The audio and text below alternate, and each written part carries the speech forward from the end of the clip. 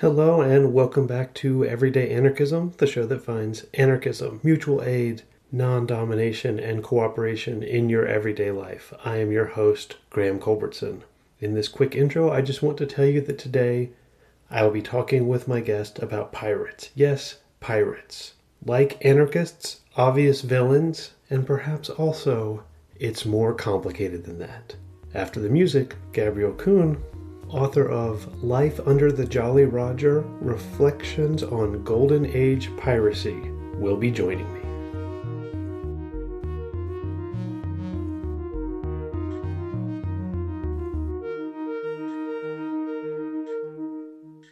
Let's get started. Hello and welcome back to Everyday Anarchism. This is the long-awaited episode about pirates, and I am joined by an expert on the connection between piracy and anarchism. He even wrote a book about it, Gabriel Kuhn. Gabriel, welcome to the show. Thanks very much for having me. Can you just start by telling us how you came to write a book about pirates? Yeah, I can. It's a fairly interesting story, at least for myself. I'm not going to make it too long, but it started with me writing an essay about an essay about piracy, an essay using piracy as a background to developing radical theory that I felt was interesting when I was about 20 years old, I think, as a philosophy student. And I was at the time very much interested in French philosophy. So Gilles Deleuze and Michel Foucault. I'm much more critical now, but that's another story. So we're in the early 1990s. And I wanted to write something about this and express how their ideas entailed radical political visions. And to make that interesting to readers, I used the history of piracy as a background on which I tried to present those ideas. So it was sort of an experiment of a 20-year-old, and I sent the essay. It was supposed to be part of a collective book that I was doing with some other students. And so we sent a couple of essays to this publisher and then never really finished this collection, but the publisher had read what we had sent and wanted to bring out this particular essay on piracy as a little booklet. So this was in German. And so that appeared in 1991 or two or something. And I wasn't a historian of piracy, nothing like that. It came from somewhere else. I went traveling a few years later. I knew nothing about it. That essay was translated into English and published by Black Rose Books in Canada, together with another much longer German text on women pirates.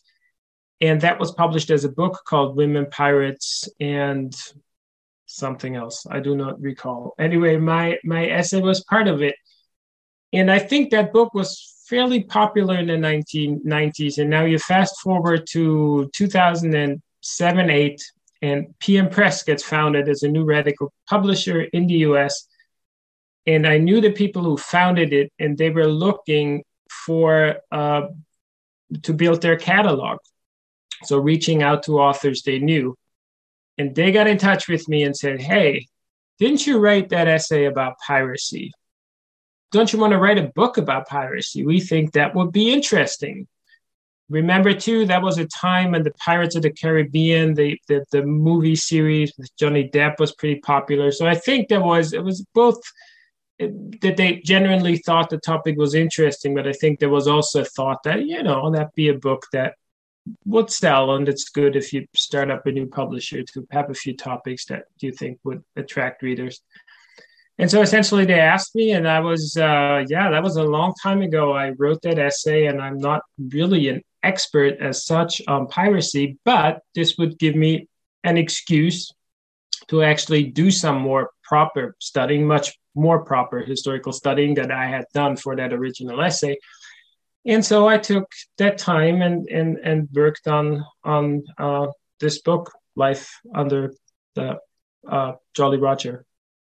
Okay, it's so interesting that you talk about the trendiness of pirates. There is a new TV show about pirates that just came out, although I haven't seen it, from the same team that made Flight of the Conchords and What We Do in the Shadows. It could be that pirates are about to have another historical moment, and I'm fascinated. I mean, as you talk about this, one of the interesting things about pirates in at least American culture is that they like so many cultural forces seem to embody simultaneously our greatest fears and our greatest desires. So from one point of view, being a pirate is the worst thing imaginable and stands for death and theft and sexual violence.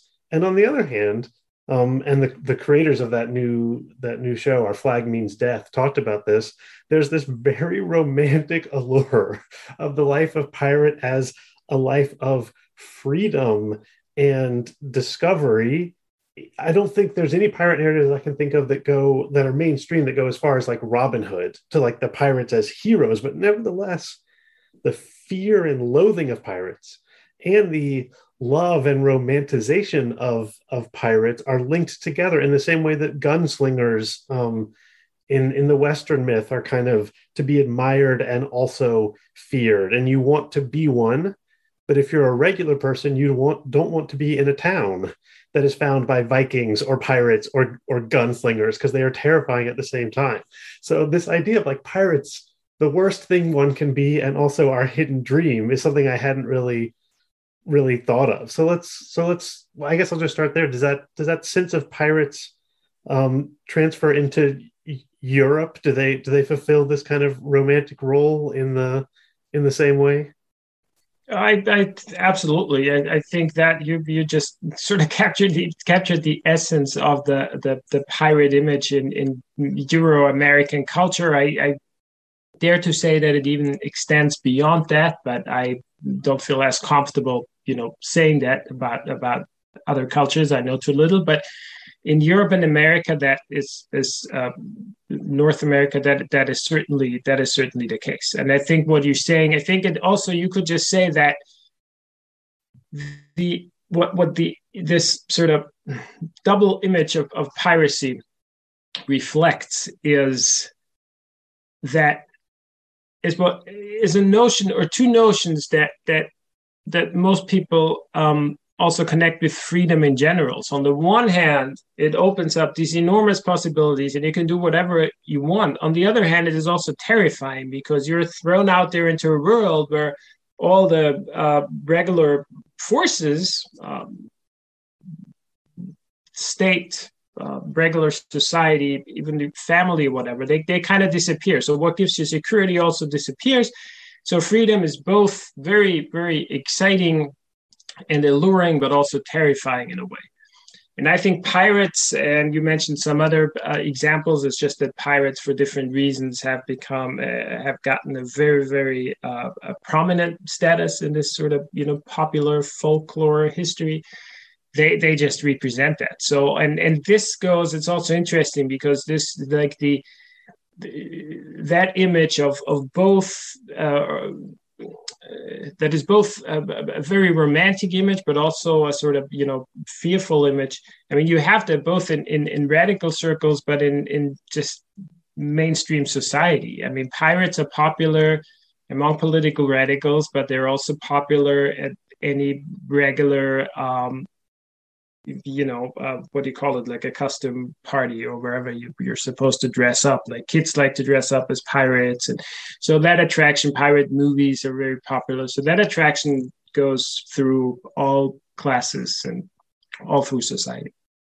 Yeah, I think one way to think of this is kind of a structuralist way of thinking of it, is like the pirate is the alluring but ultimately terrifying mirror image of society. So if you sometimes think, life is boring, we've reached the end of history with all of these, roads and laws and regulations, but everyone in the West gets to eat and go to college and everything. And of course, this is not true, but this is a very common, middle and upper class narrative in the West. Then wouldn't you like to, leave your family and go on an adventure. And that sounds wonderful. And then it's going to come with it danger and violence. And so one of the ways this narrative plays out is you're supposed to learn at the end that what you actually want is a bourgeois existence. Because if you gain freedom, freedom comes with it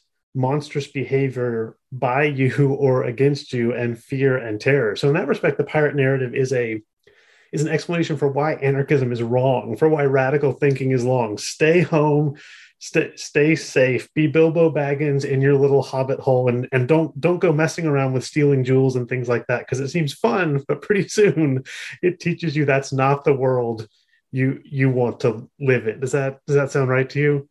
Yeah, I think that's, I mean, if you look at, so what's the purpose of all these stories for mainstream society? It serves this double purpose. On the one hand, it allows you to go, to escape into these imaginary worlds of freedom, and you can you all these things that keep you, that restrict you in everyday life. You can leave that behind you, and so you watch the movies and you read the books, and you live in this fantasy world, so you can satisfy that need. But at the same time, there is also, as you say, very often at the end, the moral lesson that you shouldn't really go there because it's not going to turn out well. So it satisfies this need on the one hand, but it also keeps you in place where you're at in real life. So it really, you could say, largely has a sort of pacifying function for most people. I think then the interesting thing from the radical perspective is, does it have to be that way, or could you also approach that narrative and actually draw some inspiration out of it for radical action, rather than just being happy that you've had this little secret imaginary journey, but now you're safe back in your everyday life, and that's how it's supposed to be. So I think that would be sort of the challenge for a radical both interpretation and adaptation maybe of pirate tales. But for most people, I mean, what you described, I think, is the mainstream function of pirate folklore. Yes. Okay, I want to come back to that idea of radical action, but now I want to venture into this world in which I am truly ignorant. So in what sense were pirates actually radical actors or anarchists? Knowing, as you know, I have a very broad definition of anarchism on this show, but in what sense did it represent freedom, community, perhaps a form of racial egalitarianism? When we're thinking about historical pirates, and of course, as an American, especially as an American I live in North Carolina, which was one of the great pirate hotbeds, is where Blackbeard met his end. So we're thinking, for Americans at least, it's that golden age of piracy in the Caribbean and the Southeast. So is there truth to this sense in radical circles that the pirates did offer in some ways a true alternative to the imperialism and colonialism of that time? So in some ways they did. Let me say something real quick before I get there about the Golden Age, because this is really it is actually called the Golden Age of piracy. So we're talking the late 17th century to about 1725, very much centered in the Caribbean, and then venturing into the Indian Ocean around Madagascar and on the west coast of Africa. And why I call it the Golden Age of piracy is because that is the period that has given us all of the images that we, when we just speak of pirates, sort of associate with those communities. So the pirate flag, the Jolly Roger, and the peg legs, and the parrot on your shoulder. And I mean, some of that also throughout history, of course, has been exaggerated, but this is where that comes from. Because in the broader sense, if you, for example, just identify piracy with, let's say, sea robbery, that's sort of a different phenomenon, because people have been robbing other people on sea for a long time in a lot of places, and purpose is always sort of different. But what's special about this so-called Golden Age is that you, in fact, do have communities that do not have a land base and are often integrated into a community there, or that who do not, as it also happened in the Caribbean before the Golden Age, are sort of more or less mercenaries who prey on ships, trading ships of other nations, not as official soldiers, but as what they would call privateers, as basically state-sanctioned pirates that were used in a trade war. So what you have during the Golden Age are communities that have really that are under no protection of no state, that are a nuisance to everyone, that are in that sense lawless and stateless, and really sort of based on themselves and making their own rules. And there we're already getting to this point of the question, how anarchic or anarchistic were those communities? I mean, if you just define anarchism, as it often happens, even though it might be a vulgar definition, as being anti-statist or something that's out of the control of the state, then yes, I mean those were anarchic communities in that sense. Or an example for anarchism or anarchy is the question. If sometimes people, when you speak of anarchism, they want to see some kind of ideological element there. That was absent. I mean, there was no great political theory behind that. So let's stick to the term anarchy, maybe, and anarchic communities. If you associate with anarchic or anarchist communities, if the ideology comes in, communities that are not just outside of state control, but that are also, as you say, egalitarian, based on mutual aid and solidarity, you see certain parts in those pirate communities that correspond to these notions, and then others that don't. So I think it's a mixed bag. So also, I mean, relative to their time, they were certainly more egalitarian than the Euro-American societies where most of those pirates originated from. So, for example, I mean, they signed the pirate communities when they were founded. Some of those documents were available to historians, or are still available. So they basically signed rules of conduct that, for example, stipulated how the booty would be divided, and it was fairly egalitarian. I mean, you had the captain and the quartermaster, and they'd get more, but it might be a double share, whatever. It's not like the capitalist who gets 50 times as much as the workers do, or so the strong hierarchies that were characteristic of Euro-American societies at the time weren't as pronounced in pirate societies, but they existed. You mentioned racial equality. There are different, all sorts of indications that there was racism in pirate communities, but there are also indications that it was indeed easier for non-white people to become at least relative egalitarian crew members. So, I mean, they were, they were not as slaves on the ship. I mean, there were some examples where pirates were involved in the slave trade, but very often also people of African descent or Native American descent would become regular crew members. So, relative to their time, yes, there were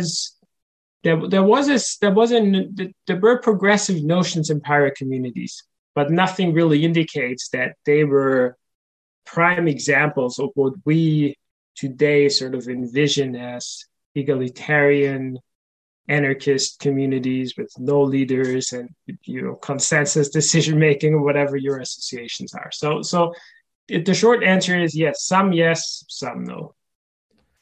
Okay, there's so much here that I want to talk about this a little bit longer. So the first thing, in terms of there not being anarchism, in terms of a theory of how and why anarchy and an anarchic community is the right way to live. Again, as you know, Gabriel, because we've talked some, Kropotkin is very important to me as a thinker, and he certainly argues that anarchism is not necessary for an anarchic community, that in so many ways anarchism is a natural, even evolutionarily like required state of being in humanity. And it really takes a lot of work and effort to create what, the kind of civilizations that we know now with all of these hierarchic structures.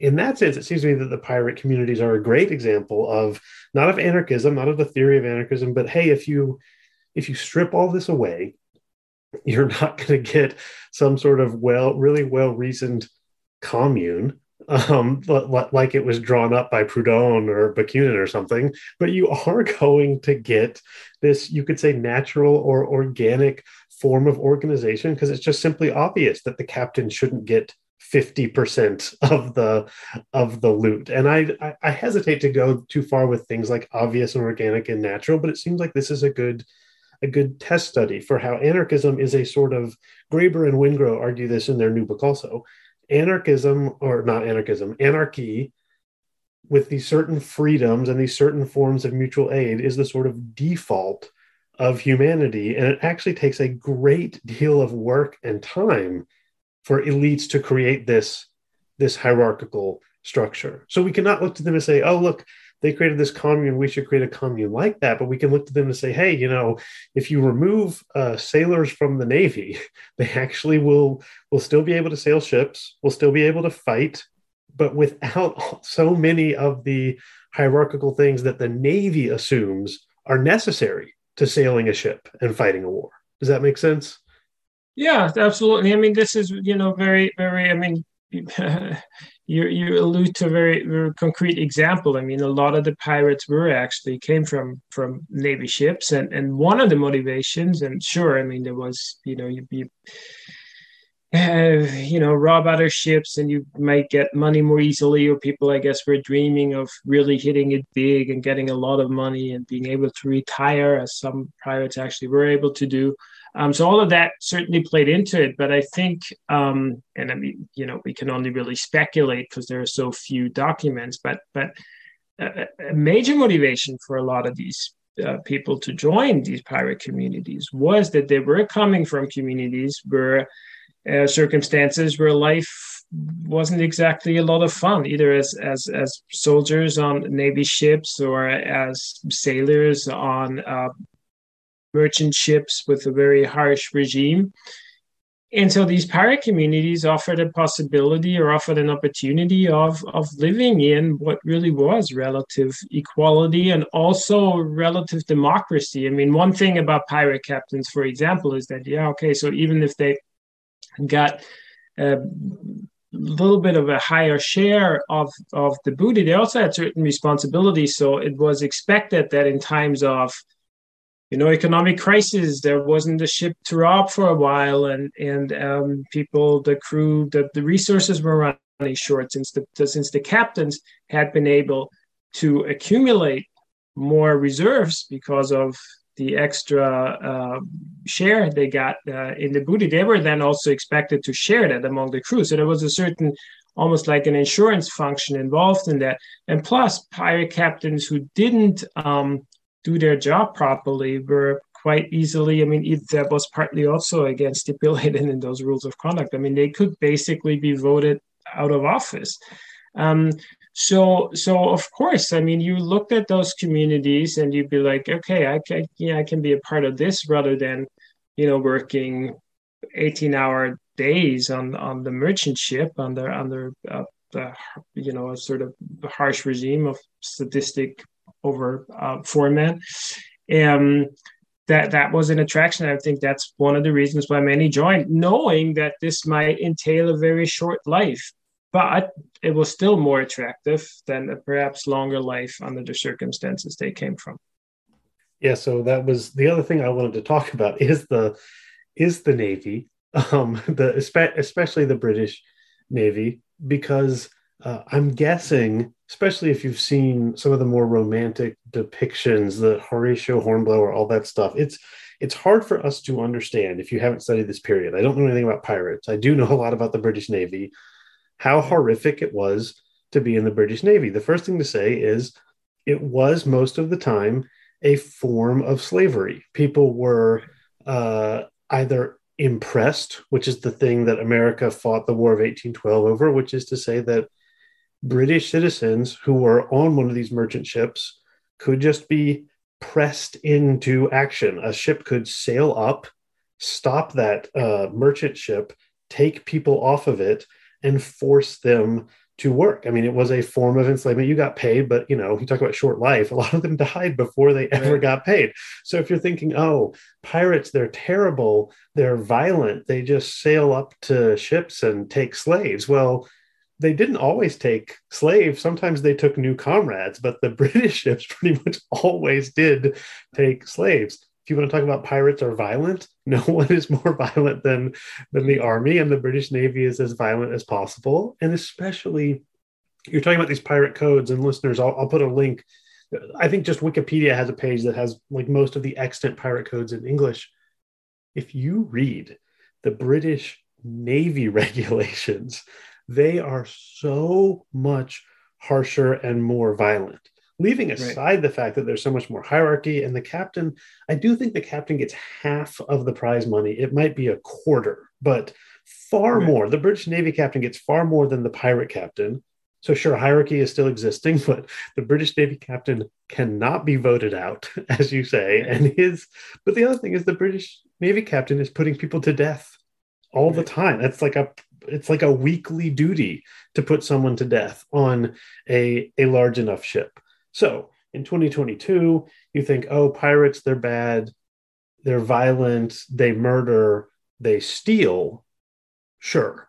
But compared to the British Navy, they are much less violent. I think they do less murder, and they do a lot less theft. I mean, the Navy's job, whether they're privateers in trade wars or if there's an actual war, the key Navy job is to capture merchant ships, take men off them, impress them as sailors. I would call that slavery, and steal the wealth. So pirates are doing exactly what the states are doing, definitely doing it less brutally. And then the problem now is that we have, I think it's less popular these days, the Horatio Hornblower and the Patrick O'Brien Master and Commander series of these noble British Navy ships. And I must admit, I enjoy them very much. But they really are, if you think the pirate stories are romanticized, the idea of the British Navy sailing around the world and liberating people and striking blows for liberty, that is a form of romanticization that is far worse than the pirates. And when you put it, not just, you've been saying, Gabriel, put it in their context of their time.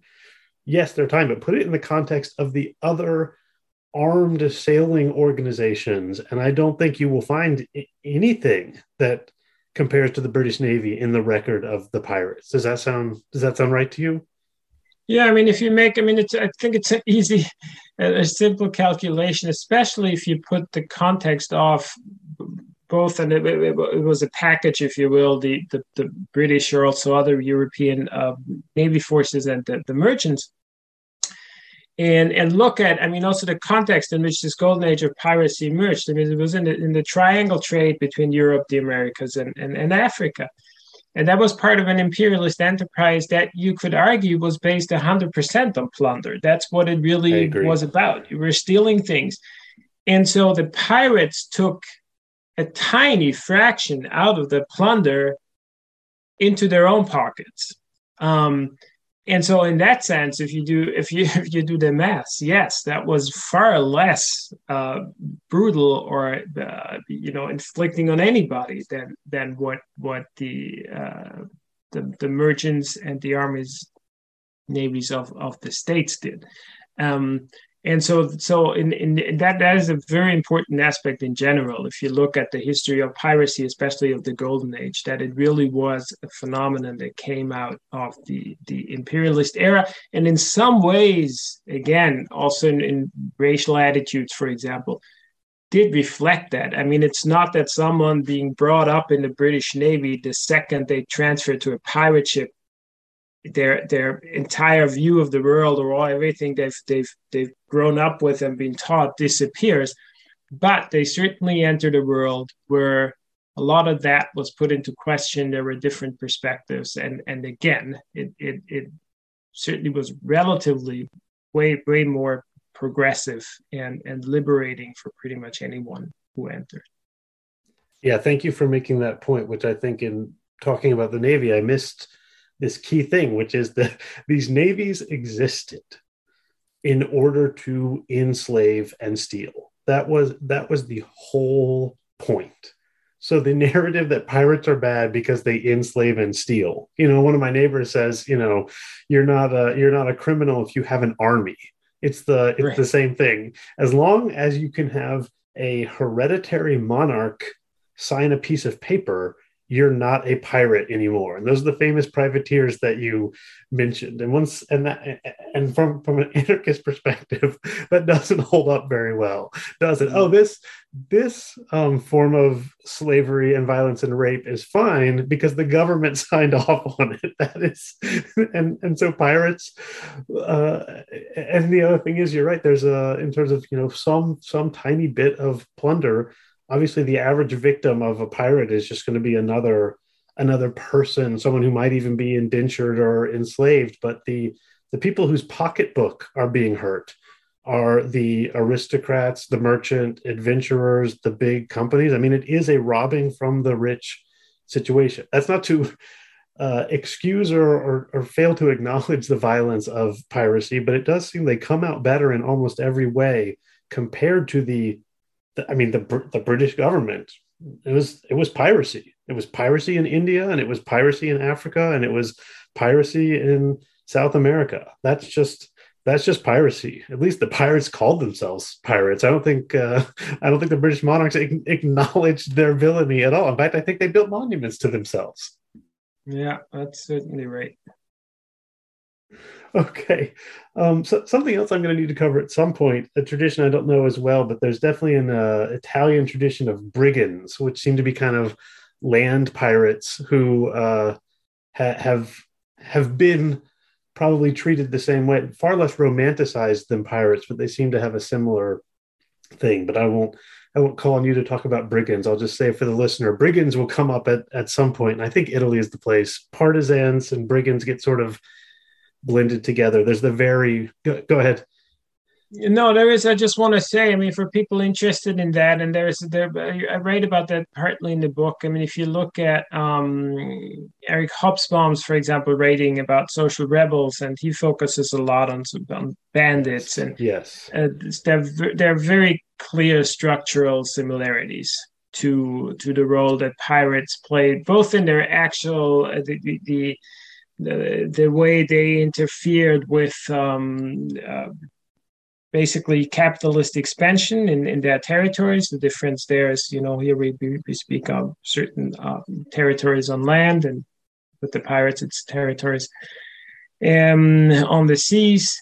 But also then in terms of again, the folklore and the role that these people played in people's imagination, and how, especially for the poorer parts of society, they did serve, romanticized or not, but they did serve as an inspiration for rebellion against authorities, and there are very clear similarities there. Excellent. The next thing I was going to talk about is go back to talking about radical inspiration in present day. Before that, though, I don't know if this is something you can speak to.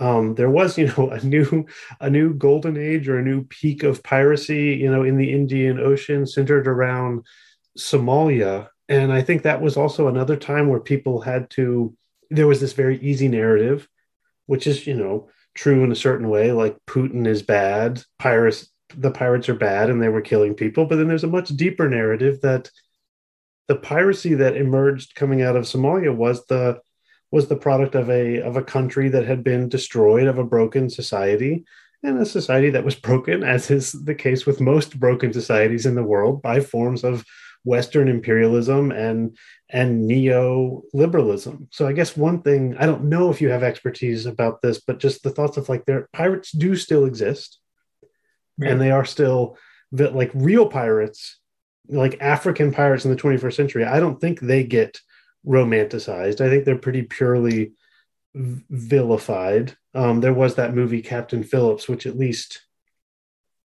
offered a humane portrait of its primary pirate character.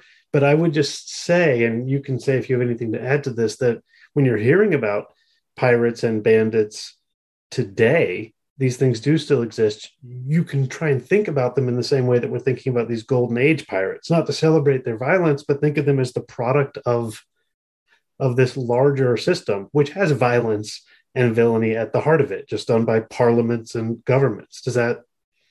I don't know. I just came up with No, that. no, I mean that's perfectly right. If you look at, I mean, a lot of the pirates off the Somali coast called themselves the Somali Coast Guard, essentially, and so the reason is just, so one thing, as you say, I mean, the sort of social, political, historical background to that is a country that was broken because of, at least among other things, foreign intervention, and so there is that background that you create a social situation where people become essentially desperate enough to employ means such as piracy. But also in the Somali case, I mean, there's a lot. It's about fishing rates. It's about dumping toxic waste off the coast of Somalia because the state is broken and there is no functioning coast guard that will prevent foreign powers from doing that.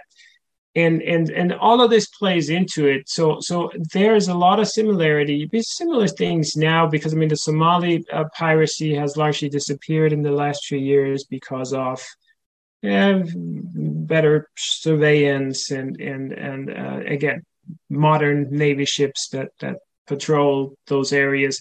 But we also piracy off the coast of Nigeria, which is a lot related to the oil industry there. And again, it's the same patterns. It's people without power who look for both economic opportunity, that's always a factor, but also a different, for them probably more dignified form of life in rebellion to the powers, foreign powers often in their areas.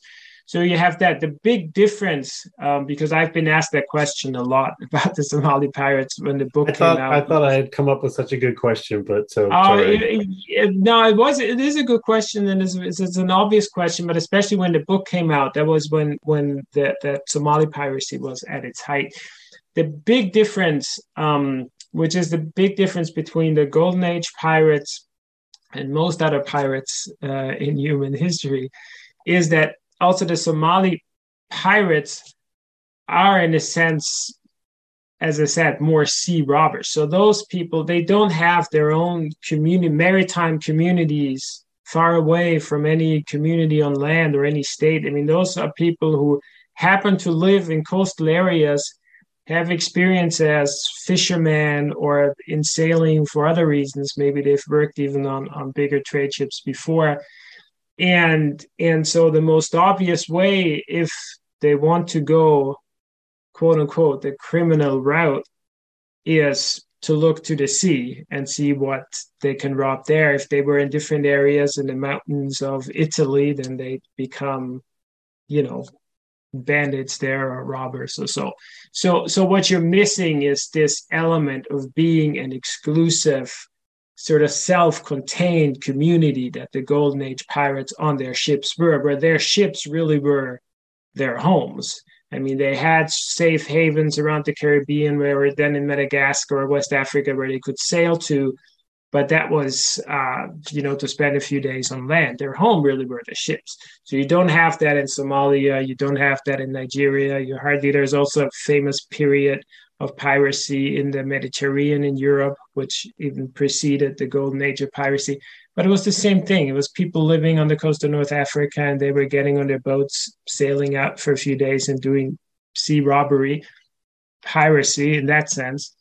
But there's a big difference. Also, the question, for example, if you started to look at, okay, so what do these communities, pirate communities in Somalia look like, and what are their codes of? It's very different because, again, I mean, in their everyday lives, they're just part of the wider coastal Somali community and sort of abide to the social rules that exist there. So that is the big difference. But in terms of, what is the motivation for the, again, quote unquote, criminal acts, that's very similar to what happened in the Golden Age. Fantastic. Thanks for that clarification. I was thinking, as you talked about this, so one of the most famous, if not the most famous work of American literature is this book, Moby Dick. And it really does talk about the way that the ship and is a world, is a community in and of itself. And that is part of the reason why there's so much glamour about the era of tall ships, because you are outside of the all of the societies that currently exist. So it makes complete sense that that's how the golden age of pirates were able to create a sort of communal way of being, because a ship requires that, and then that communal way of being has to be enforced in a fairly hierarchical or a less hierarchical way. And Somali pirates who will take a relatively small ship, maybe even a boat, off the coast for a brief amount of time, and maybe there's only 5 of them. This option no longer exists in this world, to be so cut off without a enormous deliberate attempt to live off the grid or something like that. So, which also I think ties into this sort of strong image of especially Golden Age piracy and the freedom part, because as you say, this has become like this, satellite communication, all of that. Like it's no longer feasible in that sense. But at the time, you really had. I mean, you were out on those boats. No one really knew who you were. Like the Navy, had to. I mean, it was difficult. The ocean is big, to even just track those ships down at the time. That was a big effort. Kind of like a cat and mouse game. Even along the coast of North Carolina, for example. I mean, it wasn't. You had to maneuver the ships for a long time to then find the hideouts and. So yeah, and I think that all plays into it. There was at the times offered an option of freedom that in that sense no longer even exists. Yeah, I mean Melville himself. I talked about this fantasy, this middle class person who goes and gets on a boat. Melville himself was a downwardly mobile upper class person who had entered the middle class and just got sick of it and went to get on a whaling ship to have this experience. So it wasn't piracy, but it was the same idea. And whaling and piracy were always connected. All right, so we've entered. I took us back to the 19th century, which is my area of expertise, but we've entered the 21st century. So let's talk about pirate parties. I mentioned to you earlier that there's this thing in Europe called pirate parties, or at least there were 15 or 20 years ago. And I remember when they popped up in America, we had no idea what to do with them. Certainly, Germany was the place that they were most talked about. So, can we start with pirate parties? Can you tell us what pirate parties are for those of us who don't have much of a grasp? And then from there, we can go to some other ways of thinking about pirates in terms of radical action. Yeah, the pirate parties emerged essentially out of a discussion about copyright and the internet. That was really what it was, and that was turned into let's say sort of a civil rights type question, where it was that this is the question of the commons also. So this is something that has been created by people for the people, and it shouldn't be regulated. But also a question of personal freedom. Like you should be able to use this without being tracked and traced and surveyed and all of that. And so in that sense, it started out as you could say they were single issue parties in that sense. But then, as it always is the case, even at the time, I mean, there was a certain sense of political crisis, which is a long-going, political crisis, really, and also the legitimation, I guess, of European democracy. So that plays into it. A big frustration with the political establishment and all of that. So very quickly, there was this sort of protest party image attached to the pirate parties, and that image gets passed on from different nowadays. For example, that in Europe, there are in several countries they're fairly successful. COVID sort of, what's the right word? It's all become so sensitive. People are critical of the vaccinations. COVID resistance parties. COVID resist. That's call them COVID resistance parties. So they pop up, and I guess they, partly now tap into the potential protest voters, as they're called. And so you have those different periods. And when the pirate parties emerged 10, 15 years ago, they certainly tapped into that sort of demographic, people who otherwise maybe wouldn't vote, or who, kind of changed their votes every time. And so there was a new party to vote for. So it was a combination, I think, of that, and it was fairly successful, as you said. In Germany, they entered. I think in Berlin, they were in the city parliament. There were representatives voted into the European Parliament from different countries, among them Sweden, where I live, which has a pretty strong, the so-called Pirate Bay, which some of your listeners might have heard of. Yeah, I'm sure they're familiar with Pirate Bay. Comes from Sweden. And so they were fairly successful here. But then, as it is also often the case with these parties, even though they can have quick, fairly big success, there usually isn't, there certainly isn't an organizational infrastructure behind them that would have, grown through the centuries, as it happened with other big political parties. Sometimes there's a problem of funding. There is a problem of then having people involved with very little political experience, so infighting happens. So nowadays, I can't think of a single... I think there are some now, sort of delayed. I think in some Eastern European countries, pirate parties still have electoral success, but in most countries, no longer really. So it's a phenomenon that sort of had an influence on politics in Europe for a few years, but it's kind of on the way out. I think partly also because if you go back to the single issue aspect.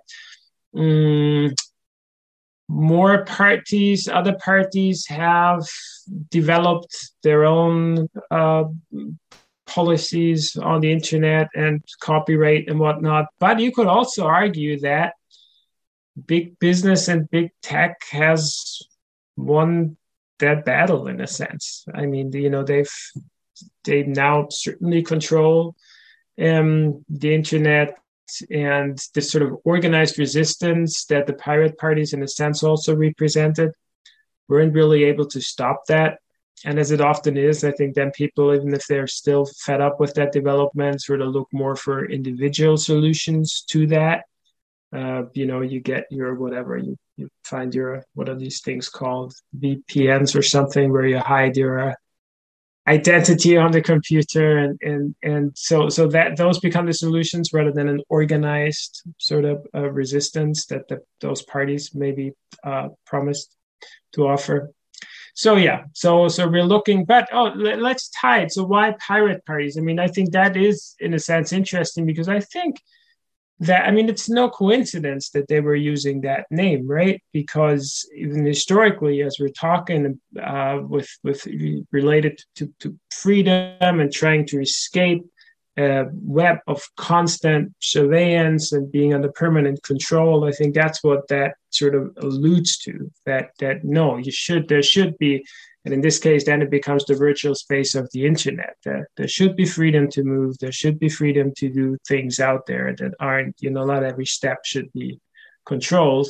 And this is something that, I guess, again, pirate folklore or pirate imaginary, where that's something that the pirates stand for. And so it'd be used. I think it's similar in terms like pirate radio, for example.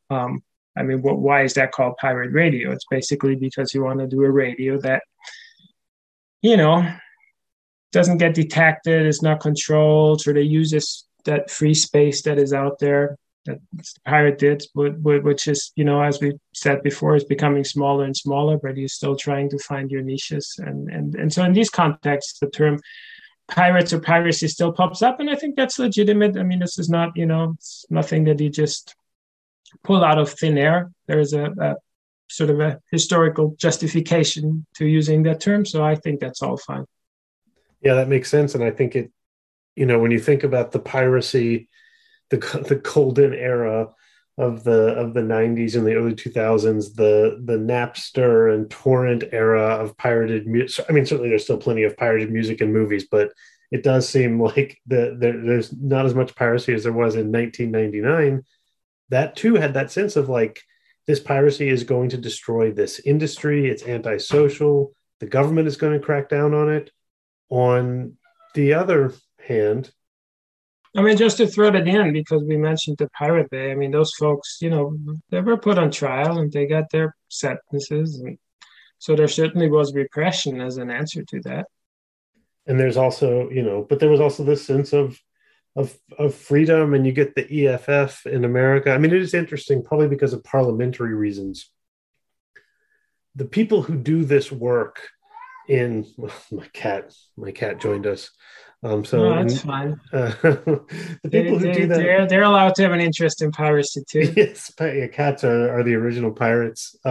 Plus, they were on all the ships. My cat is actually a Manx cat, which was a kind of cat that originated on the Isle of Man, but was so effective at killing rats that it traveled all over the world on ships, including pirate ships. So that's how I'm going to tie it. Like, this cat's ancestors probably served on pirate ships, honestly. Certainly served on Navy ships, without a doubt.